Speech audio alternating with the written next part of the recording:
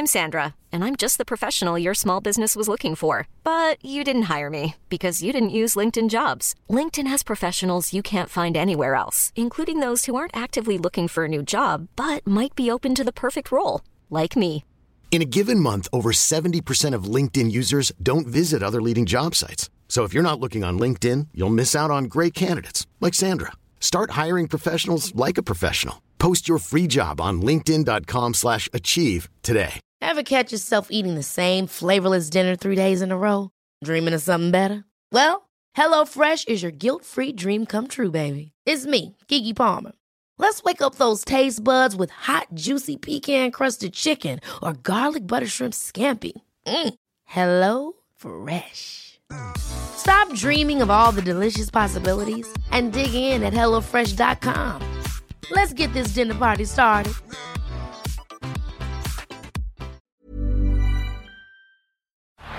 Down the block, Andrew John. Inside for Elba. Elba will score. Elba will score. Newcastle have won the grand final. He's got the ball.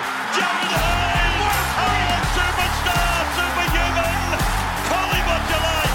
The speed of a bullet. He hits it. He's got it. He's got the field goal. He's got the premiership. He has gone from, as I said, a captain to a legend. And probably rugby league immortality. That's not a try, that's a miracle.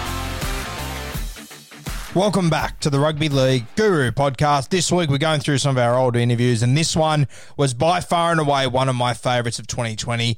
This one featured Bernie Gurr. Now, Bernie was the CEO of the Roosters during that really successful period during the late 90s and the early 2000s, and then he went over to America. He worked in some incredible jobs over there, which we touch on, and then he came back and was the CEO of the Parramatta Eels during the late 2010s. I want to say 2018, 2019, around that mark. He was instrumental in the opening of Bankwest Stadium. He played a fantastic role in that. And of course, all before this, he played in the NRL as well. He played for the Roosters. He played with, guys like Artie Beats and Gavin Miller, a real host of sensational footballers. And he goes through those times. He was obviously coached by Artie Beatson as well. So to be coached by an immortal and to be so close to a person like that, pretty impressive stuff. And then for 20 odd years later, for the Roosters to call him back as a CEO, to go from player to CEO of the club, in the 90s after playing in the 70s, it is pretty impressive stuff. He really was the start of a new era, Bernie Gurr. I mean,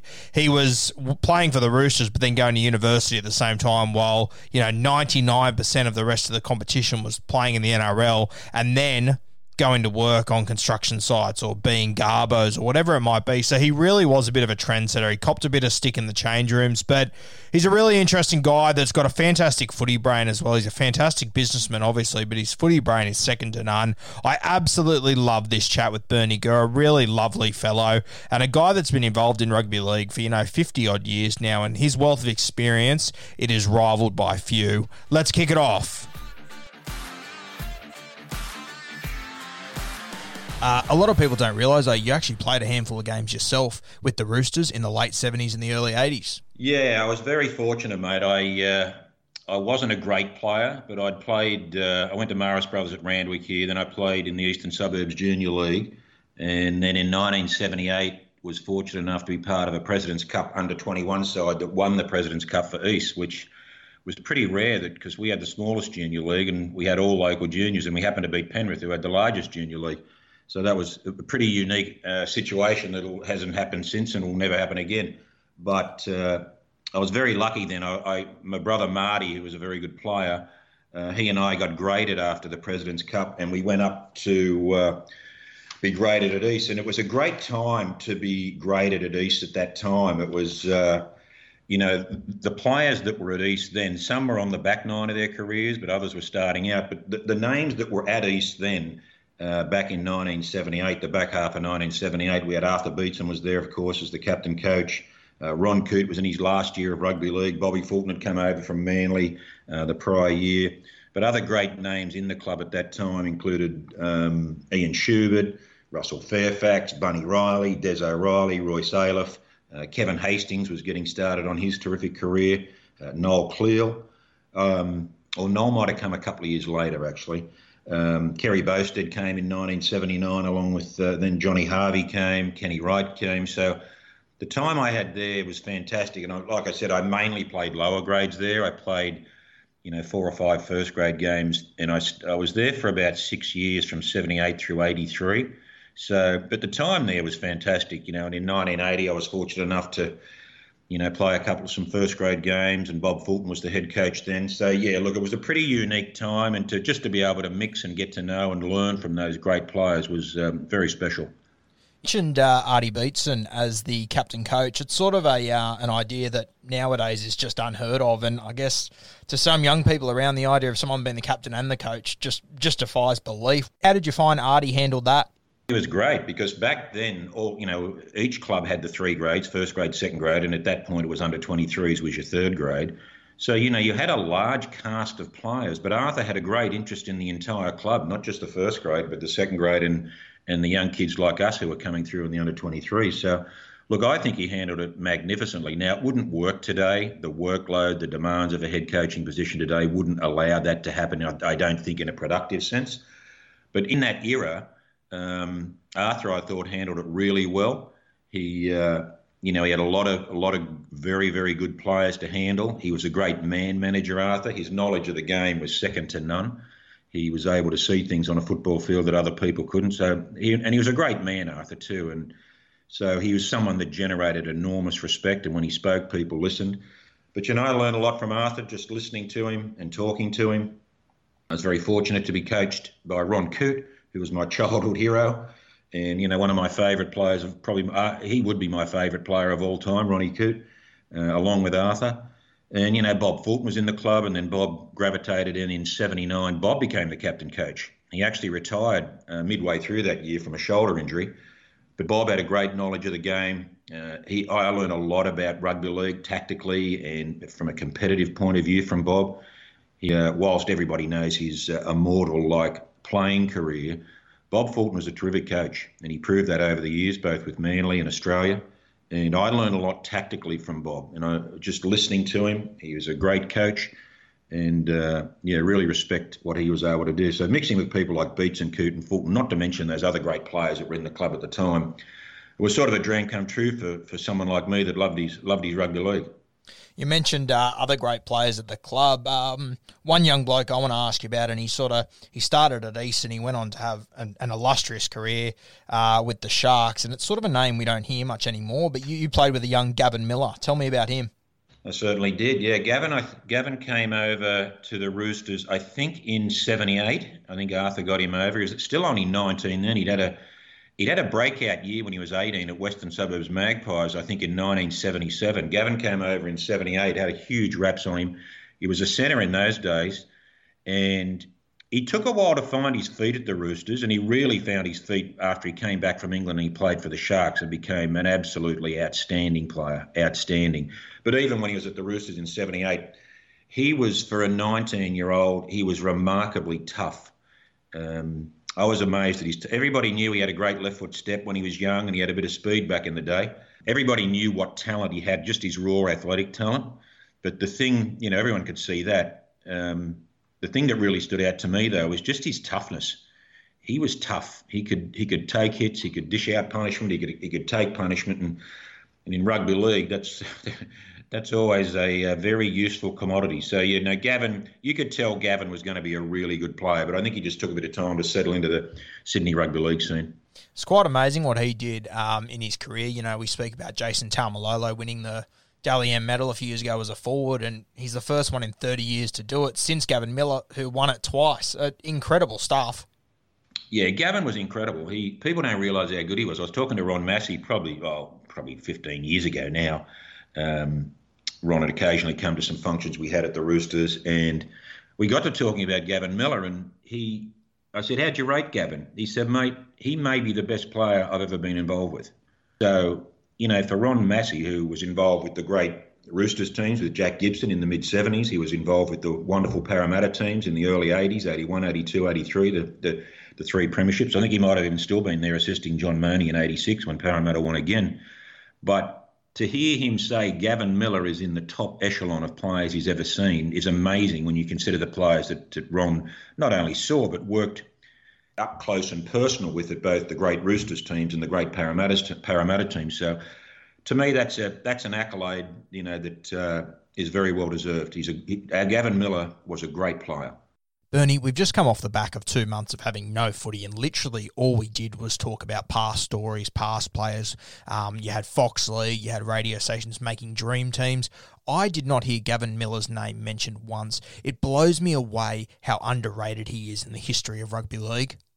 It was, and if he played in premiership winning sides, I think, winning premierships and being part of premiership winning sides really, it adds to your profile. It makes the broader rugby league community obviously more aware of you and your accomplishments.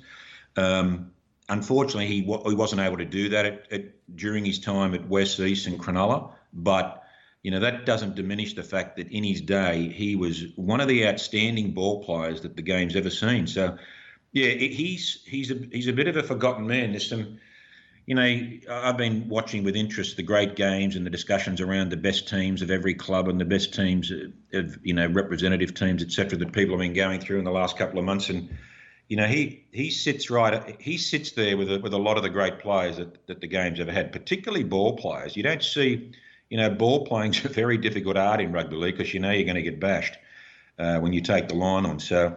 But Gavin was very, very good at it, and he had that mixture of skill and toughness, and that's what made him a great player. If you were to bring him into the modern game wearing the number 13, he really would be something special, wouldn't he? He'd revolutionise the position. The 13 has been over the last 10 to 12 years, it's become more of just a bash-up middle forward, which I personally don't think is a good utilisation of the position.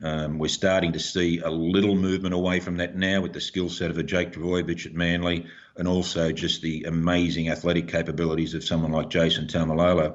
But I think there's still a place in the game for someone like a Gavin Miller, who's just got, he had very good innate footy smarts.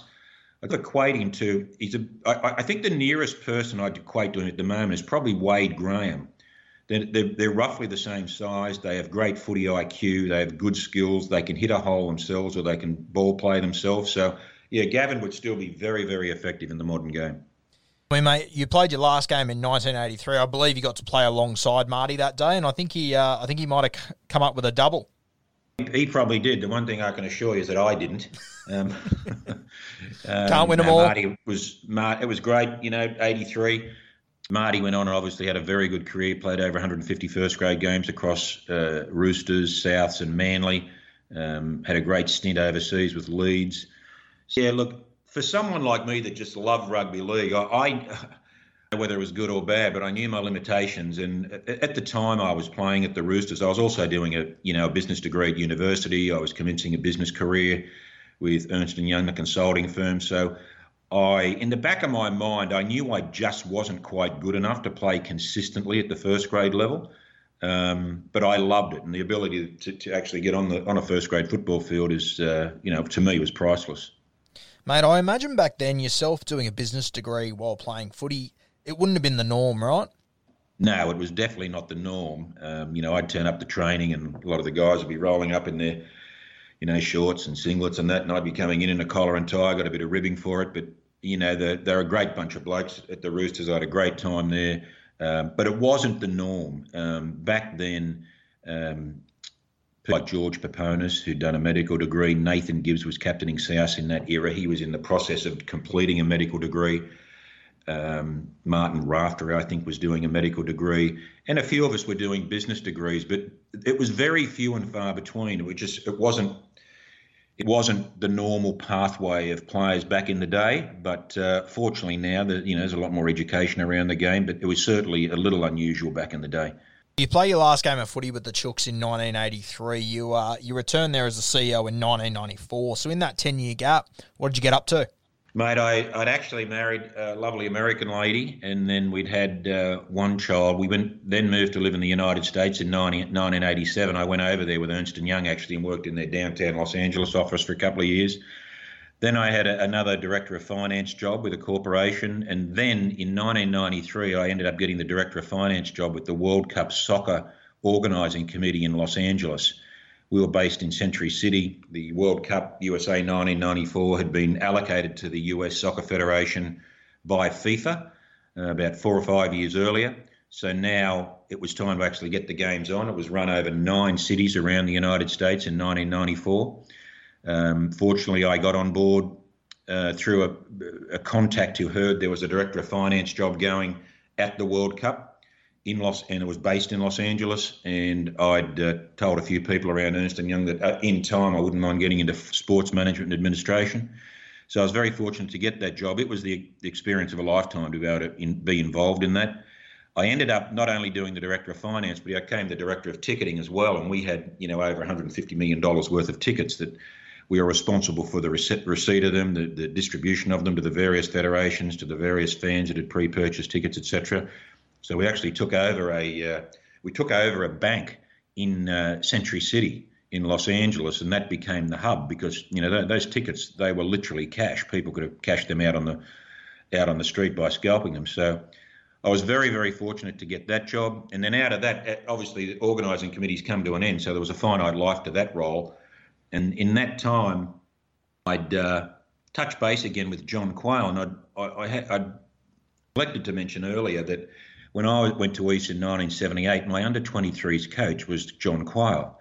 Now, this was 78. John took over running the New South Wales and Australian rugby leagues in 1983, and his administrative career has been, par excellence, and everybody has a great respect for John, as they should. He's a great man, a great administrator.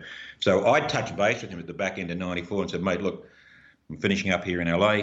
If there's anything floating around in Australia, just keep your eyes and ears open. And eventually he came back and said, look, Nick Politis is looking for someone at the Roosters. And then Nick was with his business interests, he travelled regularly, and he ended up ringing me, and then we met up in Los Angeles. And then in around August 94, I think we'd met a couple of times in LA, and then he offered me the CEO role back at the Roosters, and I started there in October of 1994. Nick Politis, such a prominent figure in rugby league. How did you find him? Well, I'd met him a couple of times because he was around the club when I played there, but I did not know him well at all at that point. I was merely a battling player at the Roosters at that point. But to meet him and speak with him a couple of times, we met up in LA. It was terrific. You could tell immediately he was extremely intelligent. I knew of his business successes. So Nick was very, very, very, very good to me.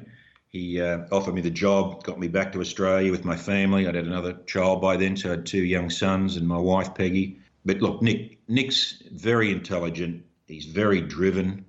He loves the Roosters club. He's built a very impressive, stable club over a period of, over 25 years in the time that he's been there. And not only that, he's also been chairman of the Leagues Club, and they've built up a very impressive list of real estate investments that really gives a very good platform for that club from a long-term perspective about being very financially secure and very financially stable. Look, Nick's the leader of the Roosters. It's in his DNA, and he's in the DNA of the Roosters. So, great leader, and, the proof's in the pudding of what he's done at that club. When we talk about the Roosters nowadays, they're probably the best club in the NRL as a whole. It wasn't really the case when you arrived there in 94. Can you paint a picture of what the Roosters looked like in 1994? Yeah, absolutely. It was interesting because Nick had come on as chairman of the board. He'd been a sponsor since 1976 when he pioneered the concept of putting corporate names on the front of jerseys. Nick was the absolute pioneer of that in Australian sport. And a lot of people and a lot of young people probably don't even realise that. So they'd won the comp in 75. Nick came on board and put his company's name, City Ford, on the jersey in 76, and the rest is history from that perspective. He'd been obviously around the club since 76, but, the club had some tough years after the Jack Gibson eras and after the Bob Fulton era, which was very successful as well. The club had some tough times, and in the early 90s, Ron Jones, who previously ran the club, was getting on. It was time for a change of management within the club, and Nick stepped in early 94 to become the chairman. The club wasn't in great shape. The football program had deteriorated. The management wasn't where it needed to be, and certainly not the management that someone like Nick Politis would expect of a well-run, well-oiled organisation, whether it be a regular or corporate organisation or a sports organisation.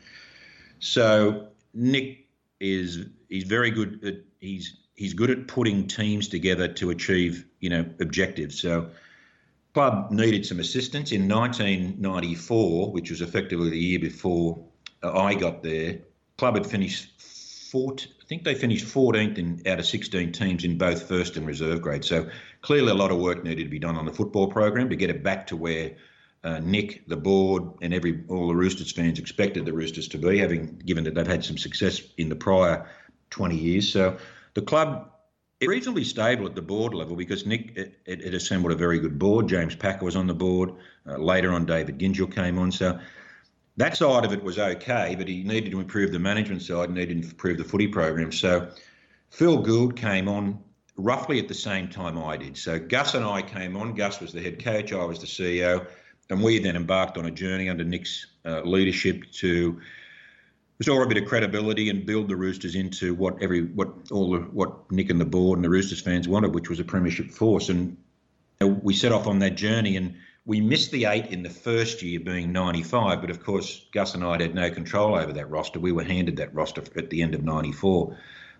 We just missed the playoffs in 95 on for and against to North Sydney, and then the next 8 years I was there, we made the semis every year. So obviously the next 4 years, Gus took us to the playoffs. We didn't have a lot of luck with injuries around playoff time in that period that Phil was there.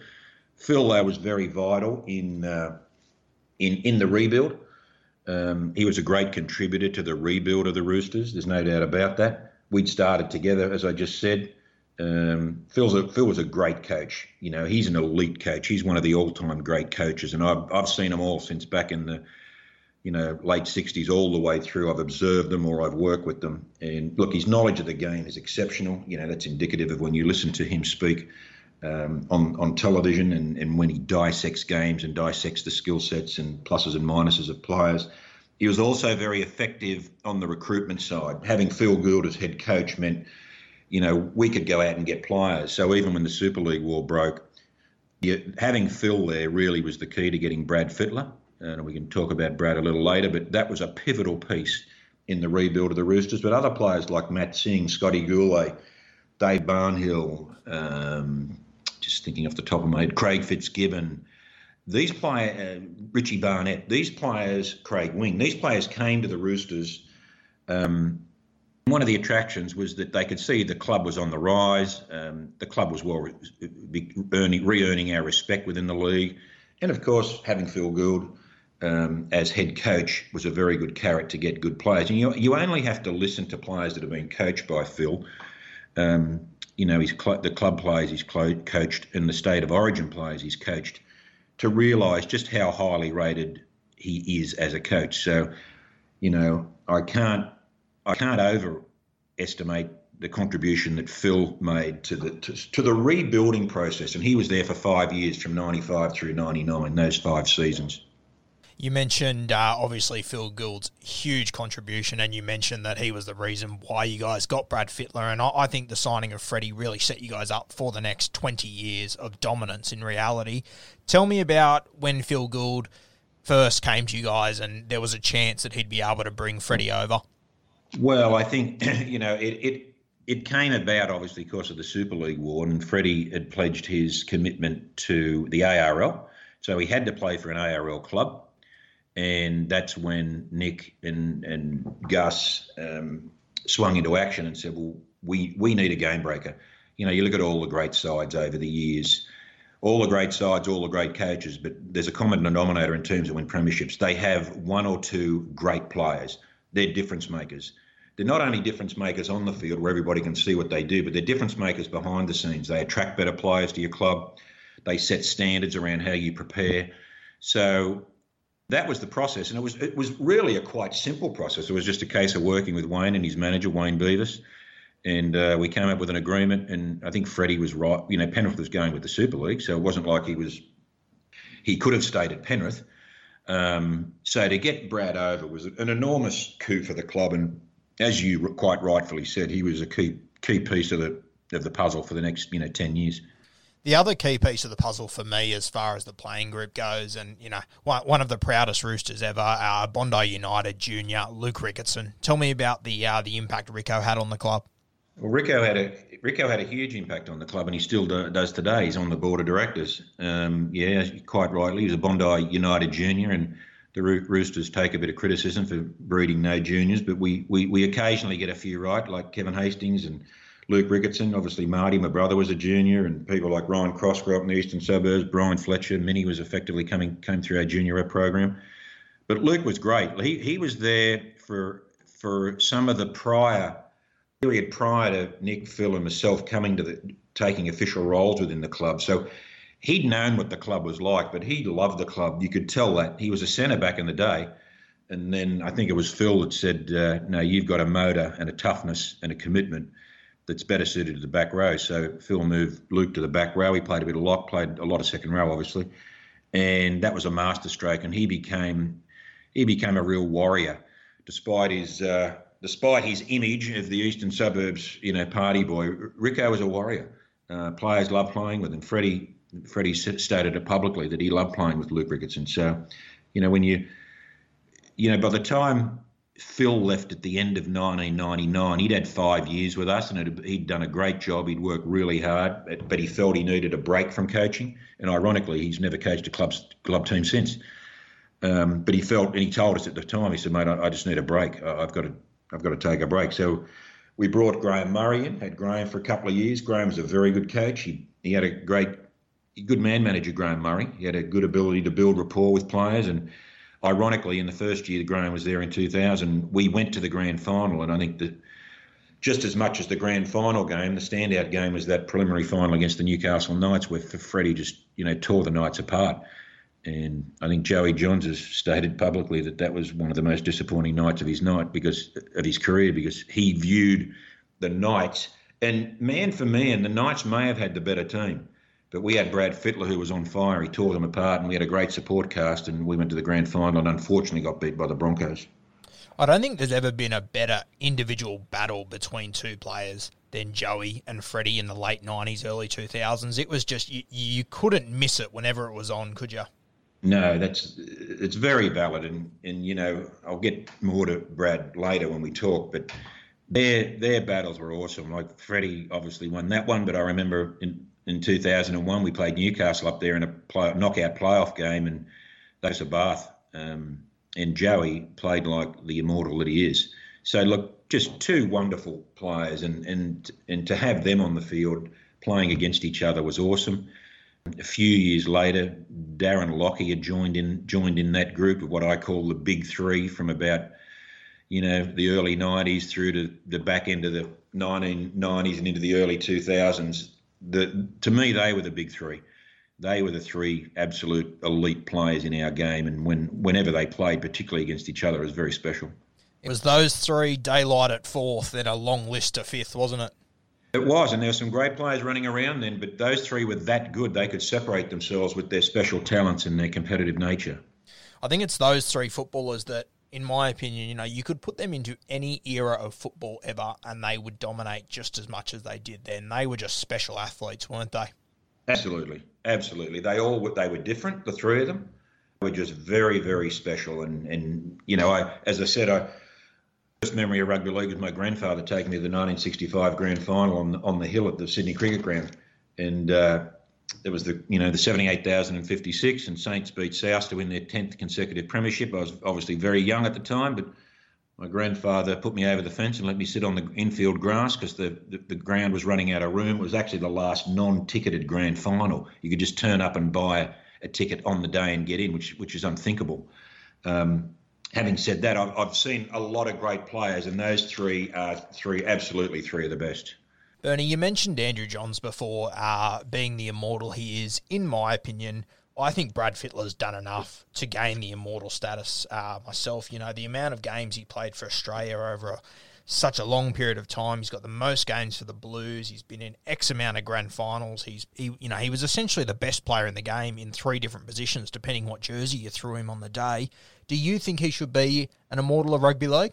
Well, I'm glad you mentioned that, Nathan, because when I was thinking about our discussion today, and I knew you were going to want to talk about some of the great players that we've had. Brad Fittler's special, mate. Brad could do it all. The United States, they have a saying about certain baseball players. They call them 5-tool players. They can do everything in the game: hit, run, catch, whatever needs to be done. They call them. They have all 5 tools that you need. Well, to me, Brad Fittler, and not all great players can do everything well, but Brad, to me, would be an absolute 5-tool player. He can run, he can pass, he can kick long, he can kick short, and he can tackle. Not all great players are great at everything. Some of them can't kick. Some of them are a bit dusty on defence, but they're marvellous attacking players. Brad Fittler could do it all. He was a legitimate 5-tool player. He had all those skills: pass, kick long, kick short, tackle. And when you layer over the top of that 2 other fundamental qualities, not necessarily skill sets, but qualities, his leadership was exceptional, and his toughness. People often don't think of the tough skill players as being tough. Brad Fittler was extraordinarily tough. I saw him play games where he took needles in the, his groin and hamstring, and he just kept going. He was, despite all his brilliance, he was an absolute warrior. And the interesting thing with Brad is that when he came to us in 96, Brad came to us, he was still Freddie the young guy. And it all came very easy to Freddie because he was so naturally gifted. And he made a very good contribution in those first 3 or 4 years. But at 2000 on, pre-season 2000, he dedicated himself. He'd been in the game about 10 years. I think he made his first grade debut in 89. He rededicated himself to his physical training. And Ron Palmer, who was our trainer, can testify to this. He rededicated himself to his preparation and his attitude to the game. The game became very important to Freddie. Freddie cared for the game at that point. I think he had good people around him. I think, he had good coaches, and he had Phil Gould, who, when people get to the back end of their career, particularly the great players, Phil's always been giving them counsel on how they want to leave the game. How do they want to be remembered in the game? And I think Freddie really took that on board. He became a truly great leader. He had a great support cast at the Roosters, no doubt about it. But the Roosters, from the moment Freddie rededicated, and Freddie was great, but he became even greater. But the moment he rededicated himself to the game, the Roosters went to 4 grand finals in Freddie's last 5 years. We won 1 and we lost 3. But, grand finals, they're an on-the-day thing. You can just strike a very good team. I thought we were the best team in 03 and 04. But with all due respect, Penrith were the better team in 03, and the Bulldogs pipped the Roosters in 04. But we would not have gone to those grand finals and been as competitive in that period if Freddie hadn't rededicated himself to the game and became a legitimate, true leader to go with his immense talent. You put the 2 of those together, it's a great combination. So in my opinion, I've seen all the great immortals. Raper and Gasnier at the back end of their career, so not really that familiar with them, but I did see them play, Fulton Beats and Langlands, Lewis, Johns, Meninga, these wonderful, wonderful players that are now immortals. Freddie deserves to be one of them. I've seen them, and Brad would sit very comfortably in their company. The problem I think Brad's had is that he's often forgotten a little bit because he's got a bit of a larrikin image that has sat with him. People love him and respect him, but he's got a bit of that larrikin image to him. But whether that is a bit of a negative, I don't know. But on pure football, with talent, ability, leadership, accomplishment, achievement, etc., in my opinion, Brad Fittler should absolutely be an immortal. I'm Sandra, and I'm just the professional your small business was looking for. But you didn't hire me because you didn't use LinkedIn Jobs. LinkedIn has professionals you can't find anywhere else, including those who aren't actively looking for a new job, but might be open to the perfect role, like me. In a given month, over 70% of LinkedIn users don't visit other leading job sites. So if you're not looking on LinkedIn, you'll miss out on great candidates like Sandra. Start hiring professionals like a professional. Post your free job on linkedin.com/achieve today. It blows me away the fact that, everyone's so happy and is fine with Johns being an immortal, but Freddie got the better of him at least 50% of the time when they played each other. I look at guys like Jonathan Thurston now, who everyone's saying is a walk-in immortal eventually, and I just think, Freddie used to tackle like a back rower, and it's, we're sort of entering now an era of rugby league where it's all about highlights, and the fundamentals for halves, they sort of go out the window a little bit. I would take a bloke at 5'8". Brad, if you go back and watch, I've watched a lot of Brad's football. His defence technically is outstanding. He was a legitimate shoulder hitter. If people ran directly at Brad Fittler, he sat him on their backside, as did Joey Johns, by the way. Joey's arguably the greatest defensive halfback the game's ever seen. But Freddie, as a 6 or a 13, he was a deadly defensive, but people did not get through Brad Fittler. So the defensive side of his game was, in my opinion, nearly as valuable as his unique attacking skills, his running and passing. He could pass long, pass short. Look, I'm totally in agreement that Brad Fittler should absolutely be an immortal, and I think Peter Sterling, very good judge, he's made a comment in the last few months that he believes Freddie and Lockyer should be the next immortals, and I would totally concur with that. If you said to me, Bernie, you've got to pick a team of just one player, so 13 of the same footballer, for me it would be Brad Fittler every day of the week. He could cover any position and do a job there. If you threw Brad anywhere from fullback to front row and said, just get out there and do what you got to do, you're 100% right. He could do that. And not every player you could say that about. Very few could say that about. He's an immortal every day of the week for me. Let me ask you, you lose the 2000 grand final to a pretty red-hot Broncos outfit. State of Origin standard Broncos outfit. Kangaroos standard. They were incredible, weren't they? They were. You get to the end of the 2001 season and Graham Murray departs. The Roosters are looking for a new coach, and you go for a rookie coach in Ricky Stewart. What did you see in Ricky Stewart as a coach when the Roosters first got him? Well, it was Ricky's first head coaching job. I think he had been coaching Canterbury's under 23s or under 21s after he finished his career at the end of 99. I think he may have won a competition at Canterbury. Phil Gould, who basically was functioning as a consultant or coaching coordinator for us at the Roosters and offering advice since he'd stopped coaching. He obviously knew Ricky very well.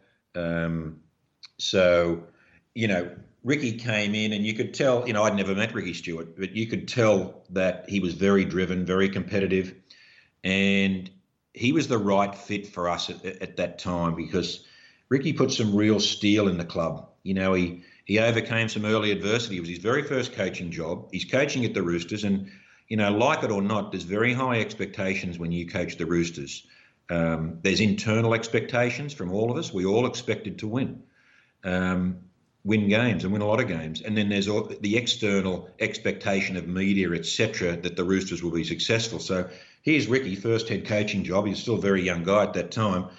And in 2002, we went 1-4. We'd had some crippling injuries early on. Paul Green blew his knee out in the first game. But the club stuck together. Ricky was very mature about how he handled that adversity. And by the middle of the year, Ricky developed this aggressive rushing defence, and he had the right cast of characters to execute that.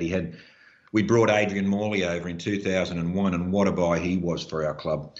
Combine him with other players at that point, they were hitting the sweet spot of their careers. The Luke Rickardsons, Craig Fitzgibbons, Ryan Crosses, Craig Wings, Brian Fletchers, Anthony Minicellos. You're getting players that were coming into that period that every player or every very good player comes to. It's their sweet spot. If you can get enough of those, what I call sweet spot players, playing together at the right time in the right environment with the right coach, then usually good things happen. So Ricky did a phenomenal job for a rookie coach. I rate Ricky very highly as a coach, and I think that's manifest now of what he's done at Canberra to rebuild that club. He developed a great spirit in the club. And, he was able to capitalise on the fact that we had those players in the sweet spot of their career. Plus, I know Ricky very well. He's a great person. He's got a great family. Kaylee and his family are very supportive of what he does. But he made a phenomenal contribution. First 3 years of head coaching, Ricky went to 3 grand finals. That's very, very unique. So it was a great time for the club. Graham Murray got us to a grand, Gus helped rebuild the club in the late 90s. Graham Murray got us to a grand final in 2000. Ricky got us to 3 consecutive grand finals, 02, 03, 04. So it was a really great period for the club and really established the club as a legitimate powerhouse of the premiership once again, as the club had been back in, the period from the early to mid 70s through to the early 80s until Bob Fulton left the club. So, it was a great period for the club and Ricky was vital in getting those. He was the head coach in those last three grand final appearances in 02, 03, 04. It's funny, when we look at the Roosters team that just won the comp, 18 months ago they signed, the most experienced winger in the game, Brett Morris. Back in 2002, the Roosters signed another fantastic winger with the initials BM, Brett Mullins. Tell me about the impact he had being an older, more matured footballer. He'd experienced so much at the Raiders. What did he bring to the club that year? Yeah, well, number one, he brought athleticism. He brought a winning mentality. Ricky knew him very well. Obviously, he won a premiership with him in '94, I believe, at the Raiders. There was a bit of karma around that too. Of course, Bill Mullins is arguably the greatest winger the Roosters have ever had. Obviously, Brett being Bill's son, there was a nice connection there of the Mullins family name with the Roosters. Brett was looking for a change. And obviously, knowing Ricky, he brought him in. Now, I expected when he came in that he may end up being the fullback, and he may have played a few early games at fullback, but he found a real niche for himself on that left wing, and he did a phenomenal job for us. And I think he set up the winning try in the grand final qualifying game against the Broncos, streaking down the left side and sending it inside for the critical try. So Brett was great. No, he was no trouble to have in the place, and it was great. It was great. I think that was his last season. And so he ended up going out a winner, and to have the Mullins name, the Brett Mullins name, along with his father Bill's name at the Roosters was a great thing for the club. So no, it was terrific to have him there. But the funny thing about that squad was, people remember the Morleys and the Fitzgibbons and the Wings and the Fittlers. But the reality is that Arthur Beetson, over a period of time that Arthur was the recruitment officer at the Roosters, he'd brought through a lot of other terrific players, the role players, that people, they tend to forget about them. But, the Simon Benettis, Peter Cusacks, Jason Kalis, Chris Flannery's, Shane Rigons, all these players that came through, Luke Ricketson was a local boy, Brian Fletcher was a local boy, Minnie came through our junior rep program. A lot of those players there that people say, oh, well, the Roosters have got all the star players back then. Well, they're still saying it today, but back then they'd say that. And I'd say, well, you look at the players in our team that basically have made first grade debuts at the Roosters because of Arthur Beetson's excellent recruitment program that we had running at the time. Even Craig Fitzgibbon, he played in a grand final at St George, but he played about 20 first grade games at that point, and he clearly played his best footy at the Roosters. And Craig Fitzgibbon was another one who was key to our success, not only from his goal kicking, but just his play. He's as tough a player as I've seen, Craig Fitzgibbon.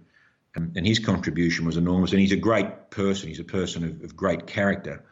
The other one that made a huge contribution to us was Adrian Morley. Just a genuinely tough guy. He was competitive. He set the standard for the defence. He was the heartbeat of the defence back in the day. But to have Adrian Morley with Fitzgibbon and Ricketson. Then, of course, we had some other great contributors. Craig Wing, Ryan Cross, Justin Hodges, Minnie, Brian Fletcher. Fletch was great. Very talented player, Fletch. Obviously played for Australia. People know him more these days as for his work on Fox, and he's a funny guy. But he was a terrific player. He's sort of done himself a disservice by being so funny. Fucking people forget how much of a good footballer he was. That's right. The funny guys, people forget, like Fatty. They forget Fatty played for Australia. They forget the funny guys were actually great players. And Fletch played very well for us and was a terrific player, local junior, and he was Fletcher's much smarter than he wants the public to think. So, he was a great contributor as well. And Anthony Minicello I remember watching Anthony Minicello in a junior rep game when he was 17 or 18 at Leichhardt Oval, playing for the Roosters when Arthur got him to the club. And, to see him develop his career, he was dedicated, tough, competitive, fast. To see him go from that young 17-year-old playing junior reps at Leichhardt Oval to what he did for the club was fantastic. I think with Minicello, rugby league's at a loss that he had the injury run he did. He was just really hitting the peak of his career, and he would have played probably 30 first grade games over 3 years, and he still played 300 games of footy. Incredible. He should have been a 300-game player. Player that was interesting. I think he still was, Bernie. I think he just cracked it still. He just cracked the 300, yeah. That's what I'm saying. Like, to essentially miss 3 seasons, incredible. Yeah, he'd have been up there in number of games. The other player that, in the late 90s, the other player that was terrific was Andrew Walker. And if you ask Brad Fittler, who's in the top 5 just pure ability players he's ever played with, I'm sure Brad would put Andrew Walker in that list. Andrew Walker was a freak of a player. He was such a great fella, Andrew, and a really, really good player. It was just disappointing that by the time we got to those grand final premiership years, Andrew had left the club. But, I want to make mention of what a great player Andrew was. He was just a raw instinct footballer, wasn't he? Absolutely. Yeah, and he was... The other players loved playing with Andrew because whilst he had all that brilliant skill, Andrew was tough too. He could play. Now, we get to the 2002 grand final, and I believe the Roosters haven't won a premiership in 27 years, since 75, so 27 years. Tell me about the lead-up to that grand final. Yeah, the lead-up was very special. It's, I think in 2000 we were really happy to be there, and we knew we were pushing it uphill against that mighty Broncos side. But having said that, we played really, really solidly in that 2000 grand final. But by 2002, I think there was a feeling that it was our time. In the previous week in the grand final qualifying game, we beat Brisbane at the Sydney Football Stadium in an absolute classic game.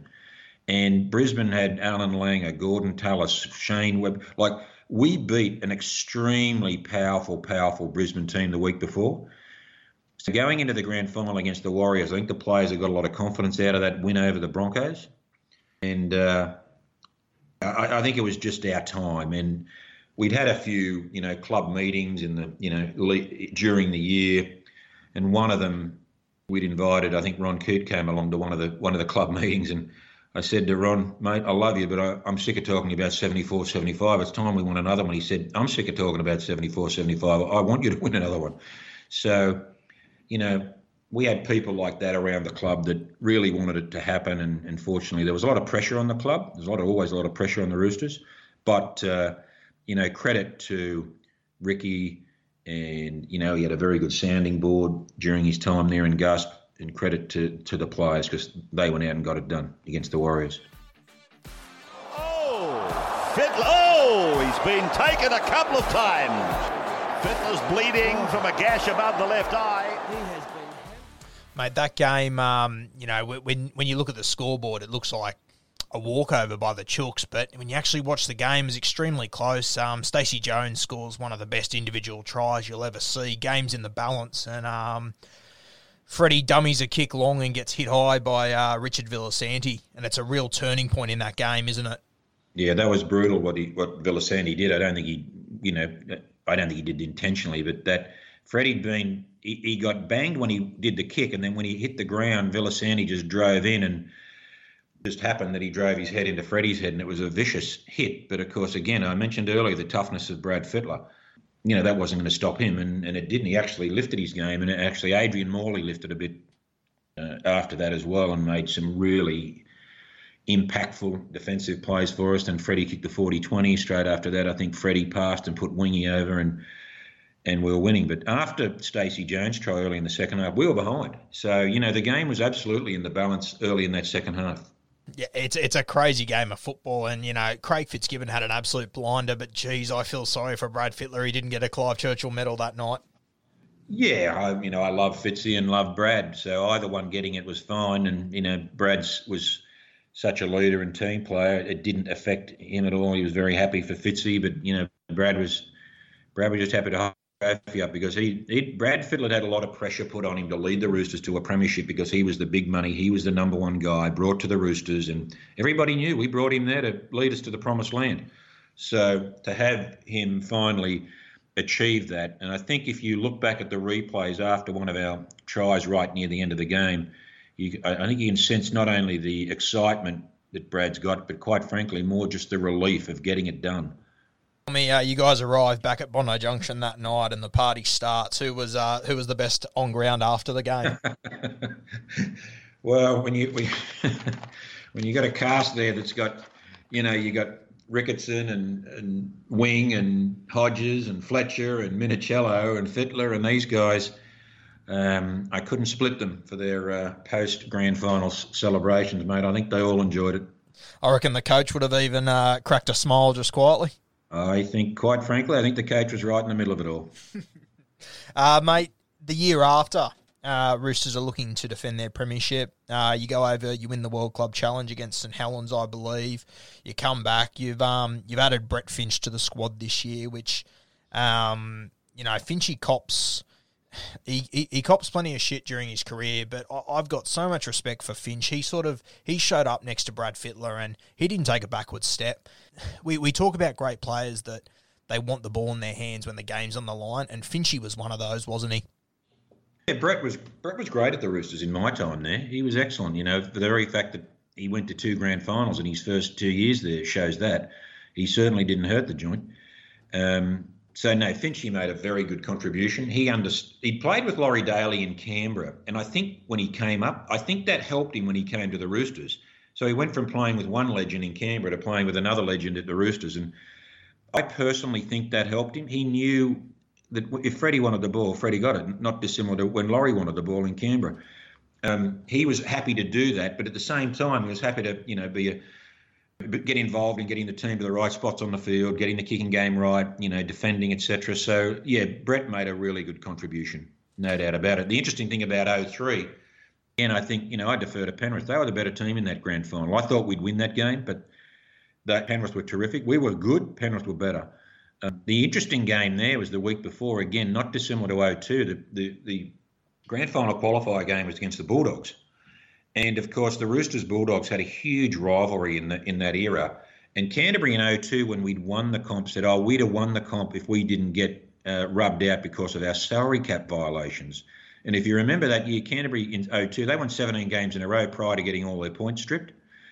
So Canterbury had chipping away at the Roosters about, we'd have beat you, we'd have won that comp. Well, who knows? No one will ever know. All I know is that at the end of 2002, we were playing fantastically well with a really brutal, tough brand of defence, and, our attack was very good as well. Interestingly, 2 teams which were basically unchanged from 2002 played again in 2003 in the grand final qualifying game, and we beat them.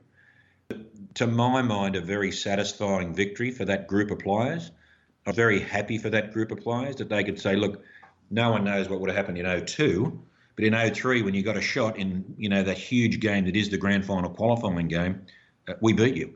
Now, Canterbury came back in 2004 as the squad started to change a little bit, and they won the grand final in 2004, and, I'd left the club by then, but that was a great game between 2 great sides.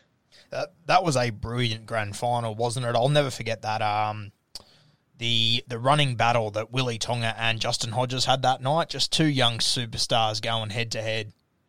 Absolutely. And Hodjo, that was his first year with us in 2002.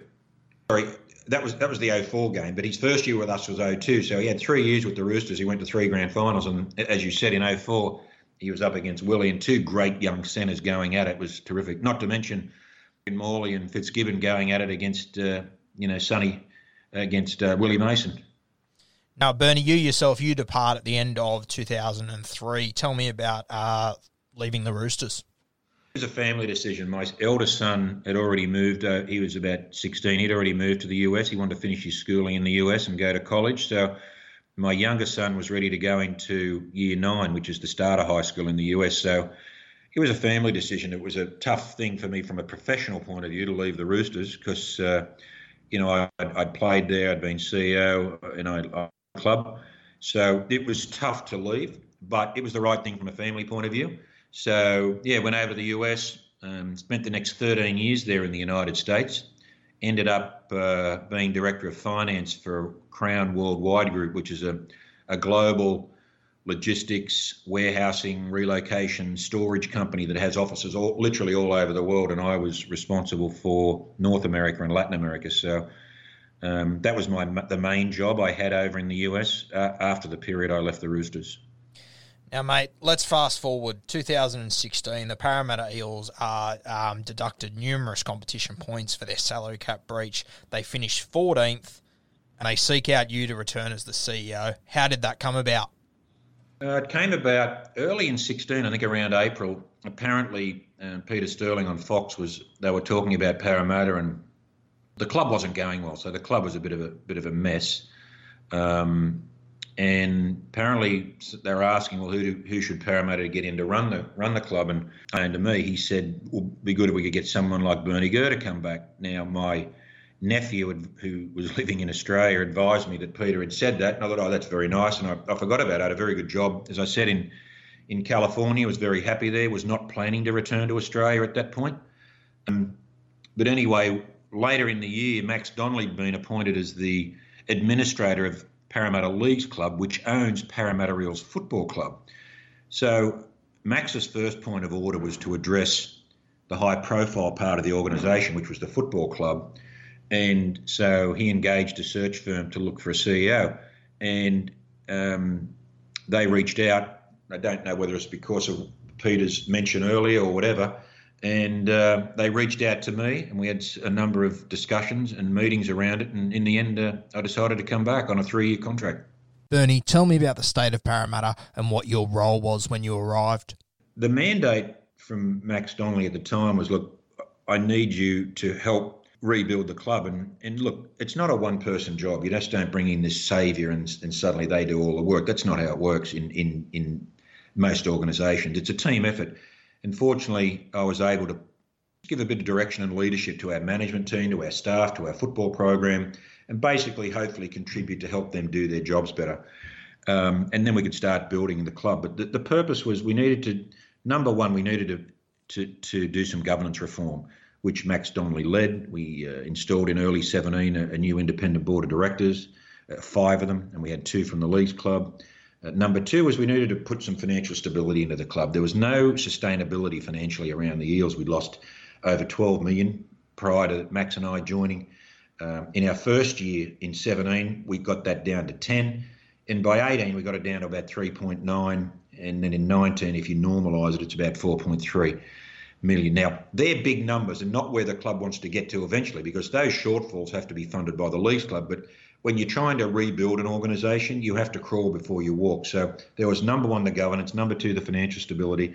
And the other thing we needed to do was we needed to rebuild the trust with our stakeholders. And I mean all of them, sponsors, members, internally with our own people within the club, and also to the broader sporting community. So we had a lot of work to do there in putting some trust and stability back in the club. All the while, we needed to keep our eye on the ball. At the end of the day, we're a football club. So I told Brad Arthur when I first met him, I said, mate, we're here to support you.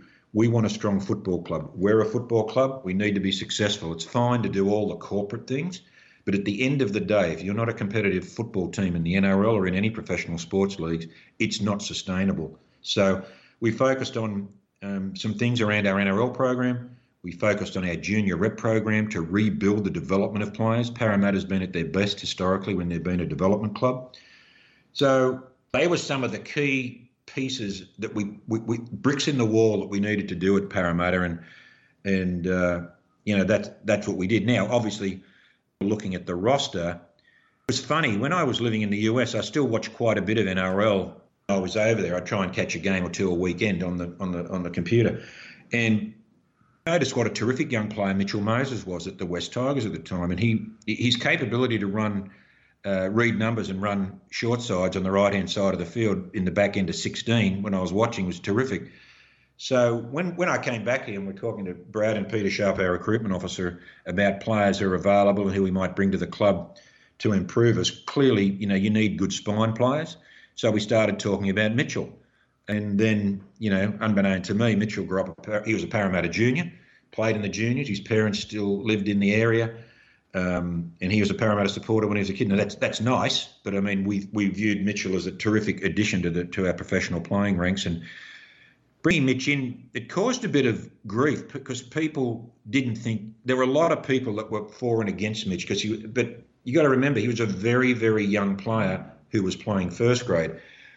I and Brad and Peter, we saw a lot in Mitch, and even though he had a very solid back half of 17 when he joined us, we got to the playoffs. Had a brutally bad year in 18, and that really tested the mettle of everybody in the club. But I'm proud to say everybody stuck solid. We made some changes around the footy program. The players rededicated themselves. Brad, Peter Sharp, and then Mark O'Neill came on as our general manager of football. We kept chipping away at the type of player and by position that we needed to rebuild the roster to make us competitive. And I think the end result now, even as we stand here in early 2020, we've got a very, very competitive roster, but a lot of thought and effort has gone into putting that roster together. But Mitchell has really grown. He's really matured. He's a great guy, Mitchell. I can't speak highly enough of him.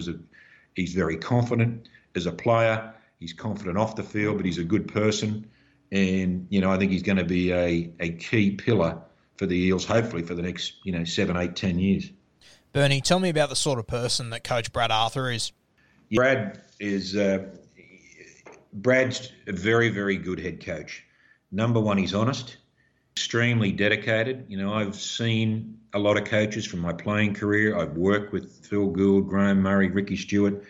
They were all dedicated. No one's more dedicated to the craft, to the time you need to put in than Brad Arthur.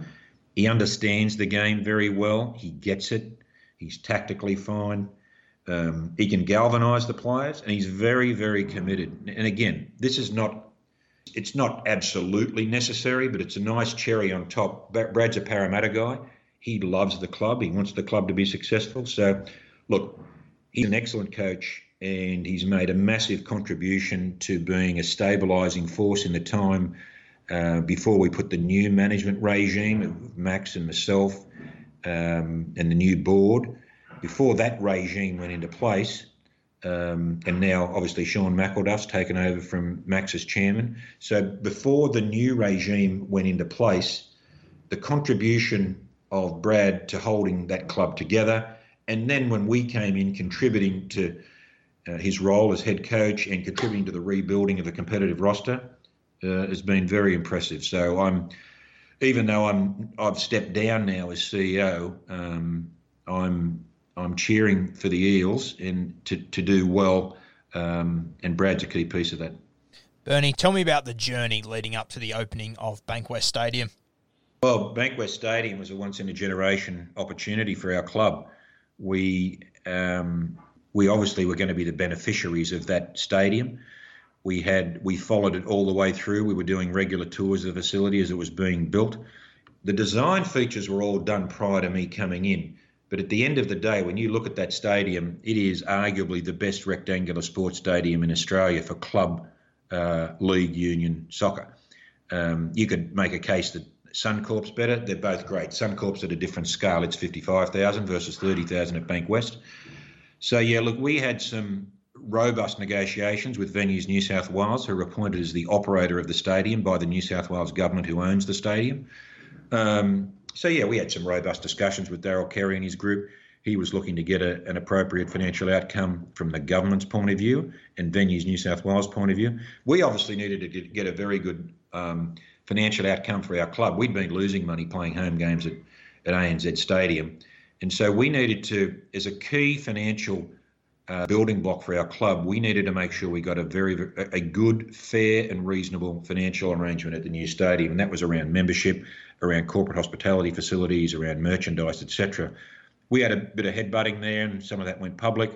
That's just the nature of negotiations. But in the end of the day, the result we got for our club at Parramatta, we got a 15-year deal with a 10-year option. So we'll be there clearly for the next 25 years.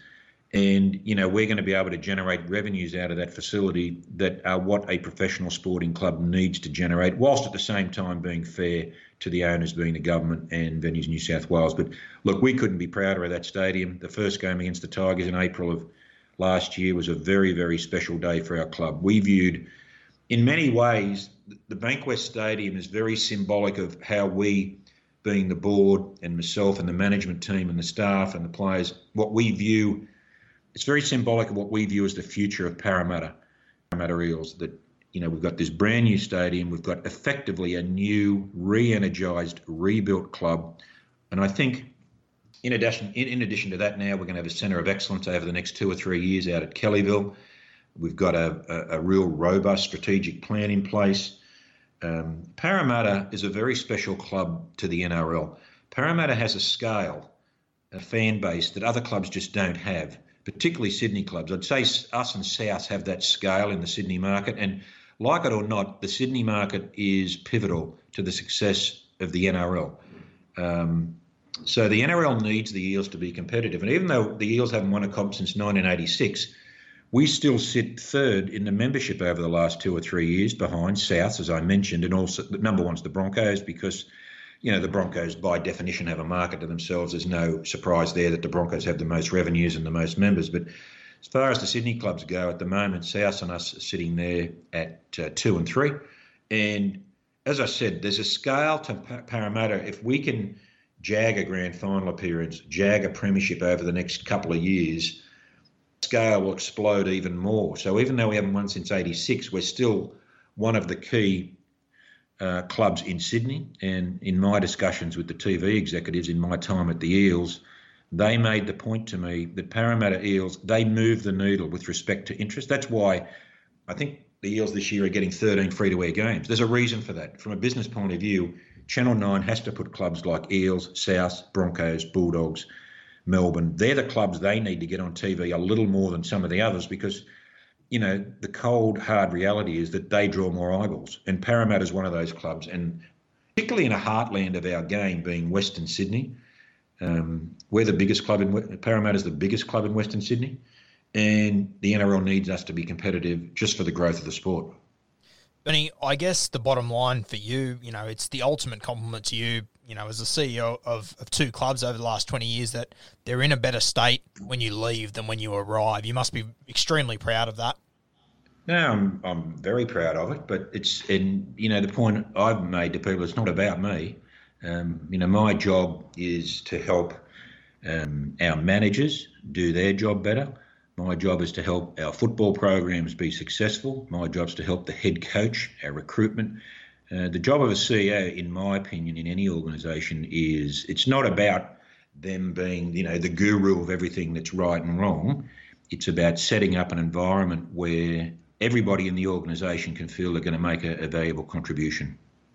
How do you feel over the last few months? Obviously, it's just been a crazy time in the world and a crazy time for the NRL. How do you feel on a business side the NRL has handled the last few months? Look, it's been a brutal time for all sports and, at a even broader level, the community. And that's the main thing. I think, quite frankly, the government in Australia has done a magnificent job of keeping our numbers down to where they are. So I think the social distancing and the isolation have worked really well. Obviously, within the sporting context, within the community, sports have been hit hard. Now, the Australian sports marketplace, from my observation, probably the most saturated and crowded commercial sports marketplace in the world. We only have 25 million people. I think I saw a stat that in Australia there's like 52 professional teams when you count netballs and all the soccer, league, union, AFL. And we've got a population of 25 million. I think in California, which has about 43 million, they have 9. So there's a scale that we aspire in Australia to be as professional as all these overseas leagues like the EPL, the NFL, the NBA. But they have a scale supported by population and supported by the associated commercial and corporate activity around that population that we just don't have here. We do pretty well. Relatively, we do pretty well. I think what you're going to see now is a recalibration of the costs where both governing bodies such as the NRL and clubs cut their cloth to fit. And I think there'll be a refocus on the core fundamentals around the game, what's important to the game, a refocus on the fans and the community. Unfortunately, I think you'll see less staff, and that's a real downside because I know what good people are in rugby league clubs, and the people at Parramatta are fantastic. The people at the Roosters are fantastic. They just want to contribute to their clubs and want their clubs to be successful. So they're great people. But I think you're going to see smaller organisations. The interesting thing from the NRL's point of view, and the fear I do have going forward is that with a lot of the cost cutting and less revenues coming into the game, and there will be less revenues coming in through the broadcast revenues. I know Fox is going to pay less per year for their extension of their broadcasting deal. Nine are going to be paying less for the balance of their broadcasting deal, which concludes in 2022. there's going to be less revenue coming in from the broadcast side of the game. My great fear is that we won't dedicate sufficient dollars and human resources to the development side of the game. And by that I mean developing our young players, junior league, schools, but also development means developing fans. Some kids just don't want to play, but they love the game. We need to be developing that, particularly in our heartland areas of Western Sydney and southeast Queensland. We're very lucky as a sport in one way that we have three forms of our game. We have tackle version, a tag version, and a touch version. That lends itself to mass participation by girls and boys. That's what we need. And we need to have the money dedicated to growing that fan base. Kids from 5 to 13, winning the hearts and minds of those kids so they can participate in one of those three forms of our game.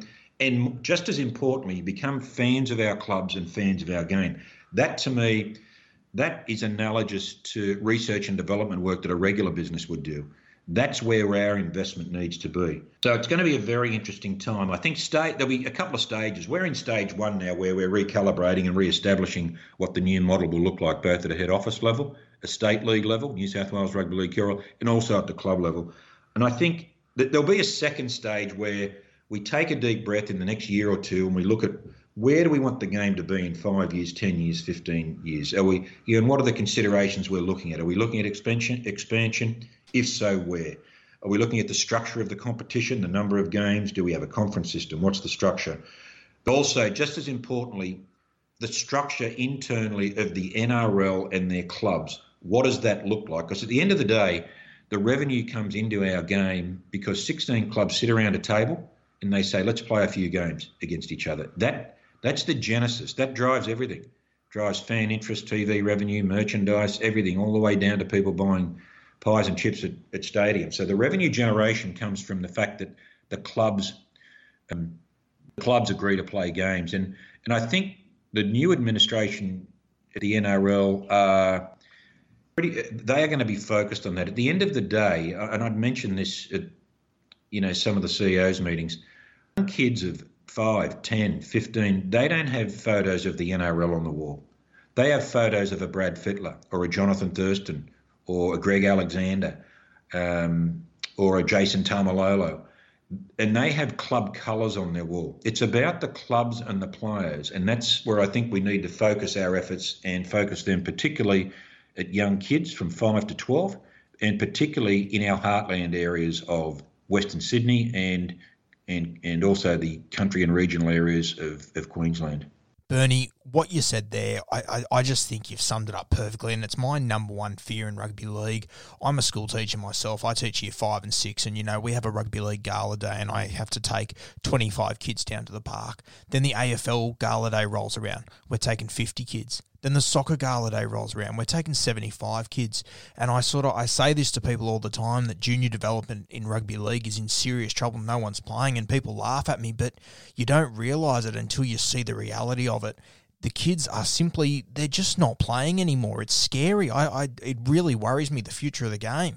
Nathan, that we're going to wake up in 10 to 15 years and the AFL are swamping us with money, right? Money and resources in Western Sydney and southeast Queensland. And they're propping up the Greater Western Sydney Giants and they're propping up the Gold Coast Suns. There's a reason they're doing that. Those are the centerpieces of their development activities in those key areas you've got to fish where the fish are. And the fish in the growing communities are in southeast Queensland and particularly Western Sydney. Greater Western Sydney has 2.5 million people. That's 10% of the Australian population right there. If you're not battling away to get a reasonable level of young people to follow your sport, they'll watch something else. Now, when you marry that with the fact that the consumption of sports generally is changing with, tablets and smartphones, etc., that people aren't necessarily sitting down to watch, 2 hours of rugby league, or young kids aren't doing that because that's not how they consume their content, then you've got to make sure you're winning their hearts and minds so that they are engaged with our game, and then they can consume the game in whatever medium they see fit, phone, tablet, TV, whatever. But in order to get them to engage at that level, you need to have them engaged with the love of the game at an early age. Before I let you go, if you were the CEO of a club now and you could have any player from any era for the next 10 years to build a club around, who would it be?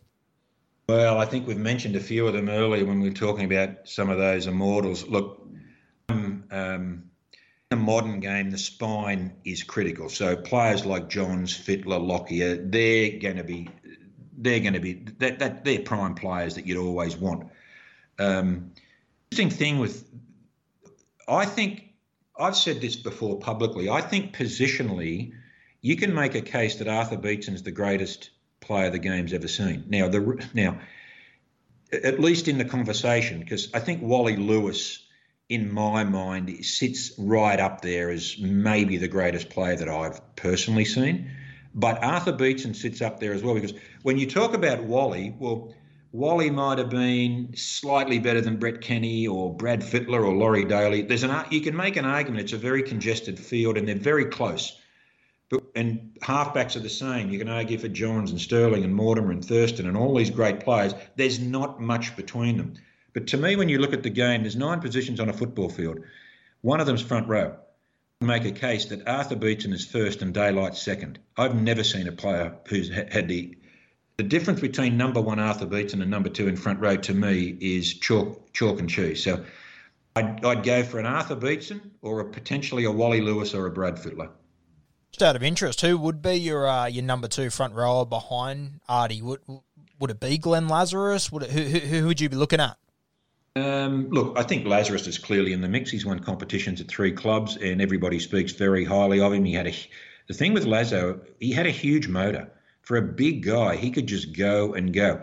I think Steve Roach was a terrific player, had beautiful soft hands. Bob O'Reilly was very, very... I watched the 81 grand final on Fox the other day, and Bob O'Reilly, there's no front rower in the game now that has hands like Bob has, and he could mix it up in the middle with the tough stuff, but he had beautiful hands. He was an outstanding ball player, and I had a great admiration for players like Paul Harrigan.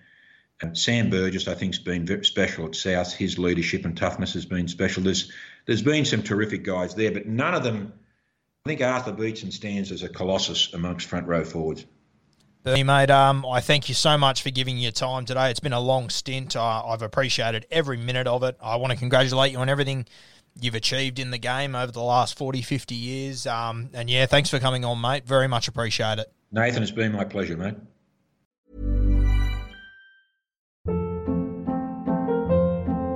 Hold up. What was that? Boring. No flavor. That was as bad as those leftovers you ate all week. Keke Palmer here. And it's time to say hello to something fresh and guilt-free. Hello Fresh. Jazz up dinner with pecan-crusted chicken or garlic butter shrimp scampi. Now that's music to my mouth. Hello Fresh. Let's get this dinner party started. Discover all the delicious possibilities at HelloFresh.com.